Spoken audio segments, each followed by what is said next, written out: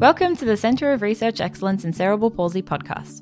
In this edition, we hear from speakers at an education day coordinated by the Victorian Paediatric Rehabilitation Service. We partnered with VPRS to record and share selected sessions. We'll hear this discussion in 4 parts. This is part 1.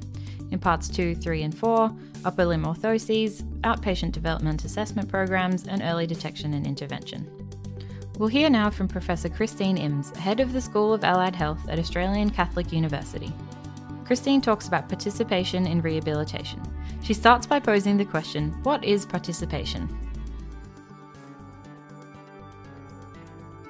Because if we really want to enhance participation, and we do see it as the ultimate outcome of our interventions, I think, is to enable people to be actually living a good life, living an ordinary life, as the NDIA would say.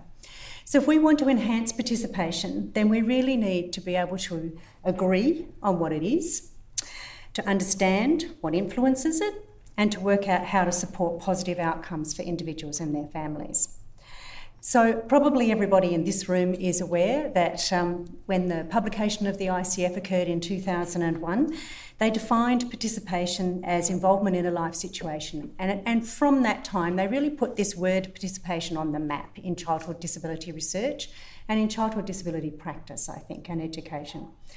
So if we think about what's happened since 2001, we can talk about all of the body of research that's been going on that mapped participation patterns and barriers and facilitators to participation for people who have childhood onset disability. The arrow with those dot points just talks about the sort of research that I've been doing over that period of time, and it's kind of in line with what's been happening internationally. But I think we'd also recognise that since 2001, there's been an enormous discourse in the literature around what's the difference between activity and participation, and I think probably a reasonable amount of confusion about when it stops being activity and starts being participation. And so because of that, I shifted in the last 2 or 3 years from really looking at trying to understand patterns of participation and start to try and build pilot intervention models around participation, to stop and step back and take another really good look at, well, what is it that we're really talking about? And what we thought back in 2014 was that actually we've been studying this idea since 2001 now, and we do have emerging intervention research in the field. So we really wanted to figure out whether or not we could look at intervention research that aimed to change participation outcomes for children and see whether it was effective, and also if we could use the measures that were used in intervention research to really inform us about what people were really meant by participation when they were researching it. So we published a couple of different systematic reviews. So the first one was the effective interventions aimed at improving participation outcomes. And for this particular systematic review, we really wanted to look at high-level evidence. So we only included the randomised controlled trials that came out of that review. Now, we really took a very broad-based perspective. We looked in literature from education, from psychology and from health. And so we really were quite broad in our approach. Those 7 reviews, though, those 7 RCTs, though, provided quite diverse types of intervention to change participation outcomes. So some focused on building skills and changing body structures and functions. Some looked at coaching young people. Some provided their intervention in a group setting, some in an individual setting. And some of it was goal-focused and some of it wasn't. So it was quite broad in its approach. And what we found in terms of outcomes was that only 3 of those RCTs showed a positive effect on participation outcomes. And those outcomes related to engagement, school attendance and recreational activity participation. So that was interesting for a start. Sort of 15 years down the track, we really only had a few studies to really draw on, and they weren't really definitive. So then we went, well, what do these researchers mean when they study participation? What were they really talking about then, if we had this diversity? So then what we did was we actually went back into the literature that we had pulled from the first search, so remembering that was a very broad body of literature. And we looked at, did a systematic review, more of a qualitative content systematic review than an outcomes review, to see if we could figure out what do researchers really mean. And for this review, we included 25 intervention studies. So we didn't care whether they were randomised controlled trials or not, so long as the authors actually explicitly set out to improve participation outcomes as a part of an intervention. Of those 25 different studies, only 4 authors actually defined participation, even though they were planning to change it. A further 6 referred to the ICF somewhere in their paper, but they didn't actually use the definition. And then when it came to measuring participation outcomes, we found 38 different measures were used to actually evaluate what they called participation in these studies. So that sort of confirmed the ongoing confusion, I guess, in the literature for us. Then what we did was we actually extracted the text from those papers and did a thematic analysis, and we found 6 key themes were discussed by authors when they talked about participation. Now, of those 6 themes, it was possible to map them back to the measures that the authors chose, so that was good. But these are the actual themes. So we found that participation attendance in activities, involvement in activities, and then activity competence, sense of self, preferences and environment were the 6 different things that authors tended to talk about when they were referring to participation. Now, of these 6 themes, we deemed that attendance and involvement were actually about participation, and the other things were related to participation but were not the same as, so they're different. Important but different. And at the end of that review, we tried to get some sense from that literature of how these things might go together, and we devised this family of participation-related constructs as a first step, if you like, in trying to understand how these ideas might go together. And of course, we would see that the environment is important. And the blue circles relate to things about the individual, and the red circles, the participation constructs. And so, as I said, we were able to map these 6 themes back to the measures people used when they were measuring participation outcomes. And when we did that, though, across those 25 studies, what we found was that the most common outcome measured was activity competence. So how well a child performed, not whether they were participating or not. So at the end of that review, we defined participation with a little bit more clarity, I think, as involvement in a life situation that's consistent with the WHO, World Health Organisation, but that it has 2 distinct elements that are essential. The first is attendance and the second involvement. So attendance is defined as being there, and that could be measured as frequency of turning up somewhere or attending, the range or the diversity of the activities in which you take part. And the second element is involvement while attending, and that is really your experience of participation. And that could include elements of engagement, persistence, perhaps social connection, but not necessarily, and affect. So the next thing we did was we thought, we've got this idea from the literature. Can we substantiate this framework that came up from other theoretical knowledge that we have in childhood disability? So then what we did was we worked on further development of that framework using a conceptual paper. So we wanted to really look at what did we already know about these ideas. And so we moved from this first sort of circle bubble kind of framework into this fancy flying boy thing. So I'm going to talk you through this fancy flying boy thing. Trust me, you'll follow the fancy flying boy thing easily enough with her excellent description. And it's called the family of participation-related constructs. And so we're going to start out by situating participation in a broad, objective, physical and social environment. Now, we know that the environment is important to participation outcomes for all people. And we can measure aspects of the environment very objectively. But there are also perceived aspects of the environment that are very important to participation. And if we think about those perceived aspects, we would say that if the environment is available, accessible and affordable, that can influence whether or not you can turn up in it, whether you can attend.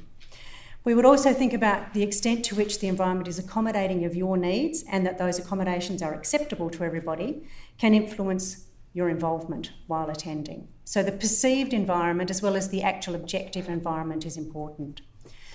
But we also know that the actual context in which the participation occurs, so that's a much narrower, more defined element, if you like, and a little bit different from that broader environment, is the setting in which activity participation occurs, and that the elements in the context, so that's the people, the place, the objects, the activity and the time, are also critical to your participation experience. So let's put participation in. So we're in the environment, in the context, and I've already said that there are 2 elements, attendance, which is being there, and involvement, so your experience while there. So now those blue circles that were activity, competence, sense of self and preferences have turned into funny orange blobs, no longer blue circles, but they are still important related constructs, and they're intrapersonal constructs, okay? So they're about the individual. So activity competence is defined as the ability to execute an activity and at an expected standard, okay? So it's competence. Sense of self, also very important, are the perceptions of confidence, satisfaction, self-determination, those important precursors and drivers of participation. And preferences, so those are the activities that hold interest or meaning or value to you. Also really important. So then binding those intrapersonal elements of competence, sense of self and preferences though, is self-regulation, which are your executive functionings. And this was a piece that didn't come out in the review, in the systematic review of language of authors, but it is an important component that we understand from our own literature and further searching of the literature. So self-regulation are those executive processes that really direct and monitor your thinking, your emotions and your actions. And so they're also quite important to your participation. So those are the bits in the model or in the framework. And the other part of this framework, and that is really important, are how these elements go together. And in the first framework, we just had arrows going around in a circle, suggesting that, yes, it was circular, but it was kind of linear, if you like. Now, we know that isn't true, that it is a multidimensional transactional process. And so in this framework, what we have is inserted bidirectional arrows. The first set that I'm going to show you are those that exchange between the individual and the participation experience. So in terms of activity competence, we would talk about when individuals act in the participatory moment that they have an opportunity to learn. In terms of preferences, while they're engaged in the participation, they have a perception in terms of sense of self, while they're engaged in the participation, they learn something about themselves and they're able to use that sense of self in that moment. And in terms of preferences, that individuals have an opportunity to choose or indeed to comply or cope with other people's choices will influence their preferences. So we can see that there are transactions between those elements and a participation experience. Now, there are also transactions that occur within the individual. So it's not just whether or not you get to participate, but actually it's your experience of your competence in participation or not that influences the development of your sense of self as someone who can do or not, that might then be interpreted in terms of whether or not you will have a preference for future participation. So you can see that there's a much more dynamic and fluid interaction amongst those elements. Now, really importantly, we also know that participation occurs in a context, in an environment.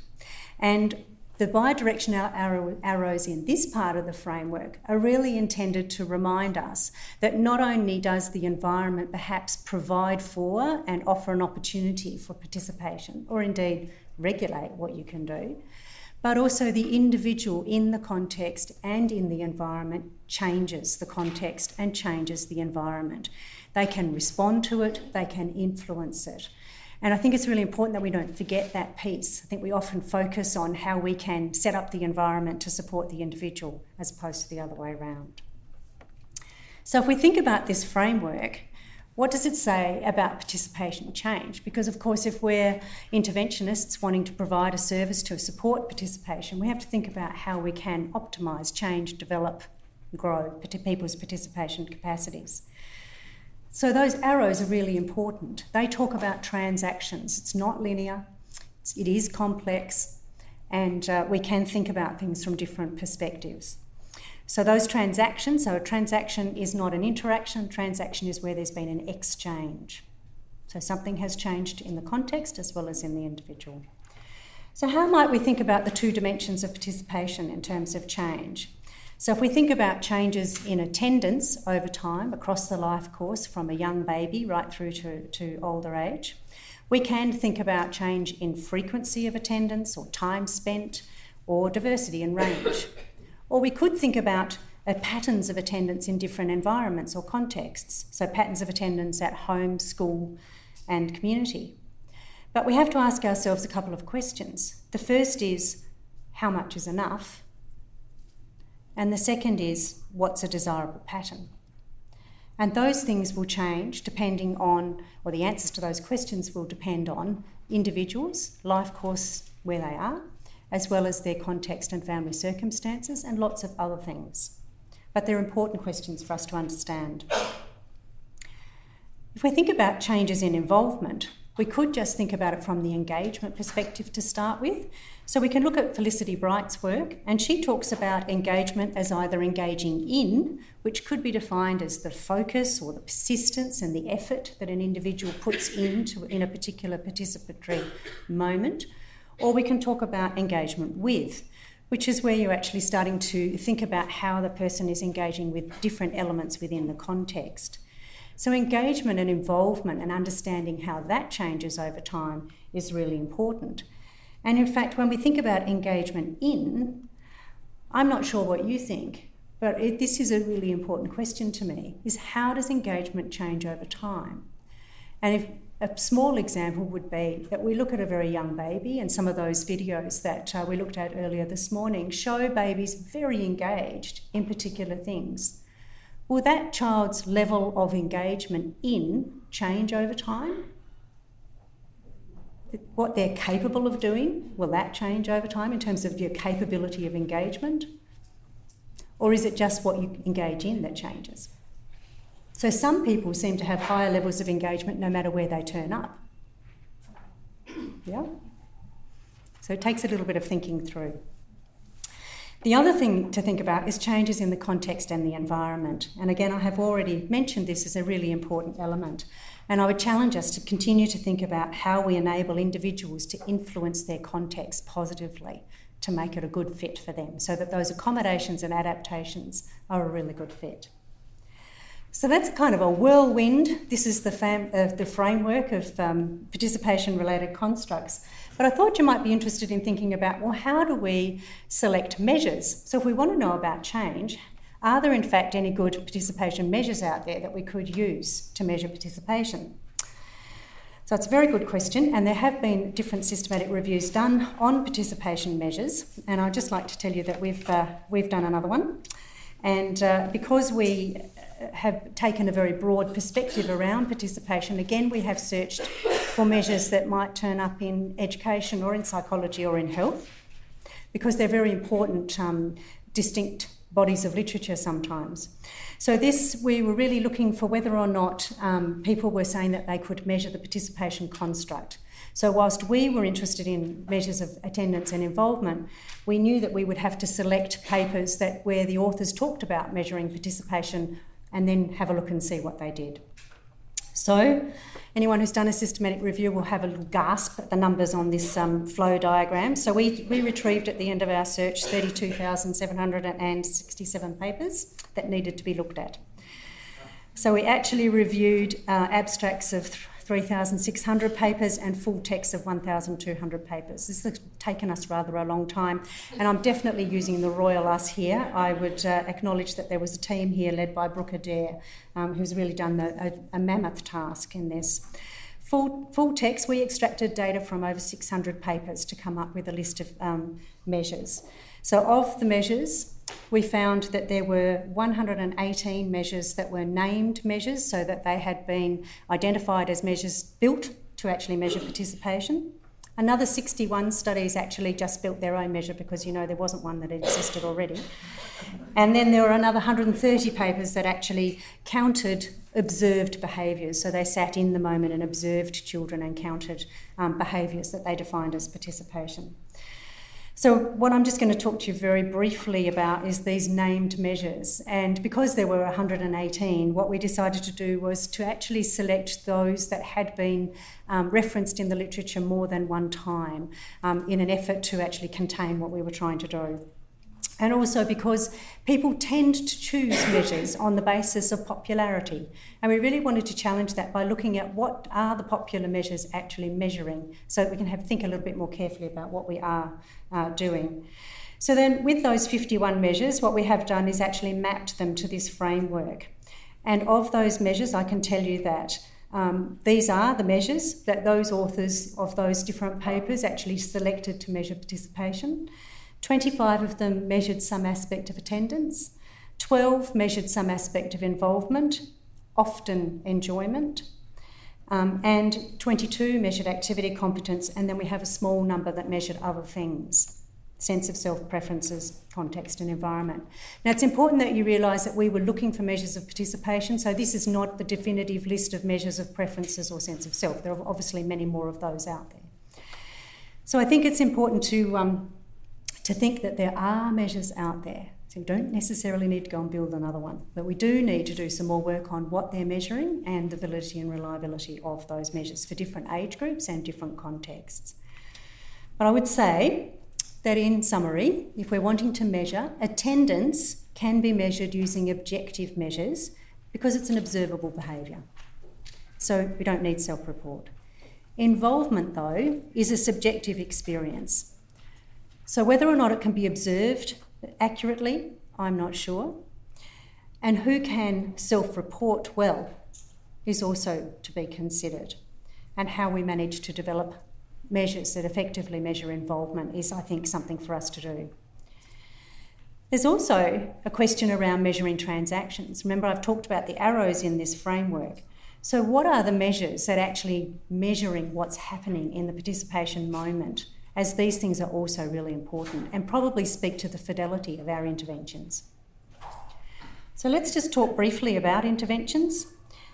So participation interventions may aim to use participation as the means to another outcome, so it means attending and involvement as a process, or interventions may aim to improve participation outcomes through some other means. So if we think about this, we are saying participation as an intervention should focus on attendance and involvement while attending. And then the outcomes might relate to changes in the context or the environment or the person's activity competence or sense of self or on those transactions. Participation as the ends, as the outcome, then we may have interventions that are focused on activity competence or preferences or sense of self, or we may have interventions that focus on the environment or the context. But if we bring those things together, we're likely to have a better outcome in terms of participation outcomes. So just quickly to finish, we had a 3-day symposium earlier this year with international speakers from 10 different countries. It was really fantastic. And we looked at their current research. So this is beyond our systematic review. And we tried to pull from those 3 days the effective ingredients to improve participation from that current research. So we would say that individualised, personally meaningful participation goal setting is really critical, and that's consistent with lots of other literature. The participation intervention occurs in context, in the activity settings, and that those settings are safe, they provide learning, and they support family. That coaching or mentoring is the role of the therapist, not doing to or for. And that often peer mentors, either peers for the child or the adolescent or peers for the family, are really important. And that solution-focused environment and or activity adaptation and a skilled facilitator are really important to have within that context. And sometimes you'll need to carefully select multiple strategies. So I would say that if we want to enable people to participate in all the things that they need to, have to or want to do, and I do, that optimising participation, attendance and involvement may lead to maximised activity competence, a positive sense of self, development of preferences for a healthy lifestyle, and indeed minimised impairments. Thank you for listening to the Centre of Research Excellence in Cerebral Palsy podcast. To find out more about our CRE, head to the website at crecp.org.au. Don't miss the next installation of this edition, which looks at upper limb orthoses.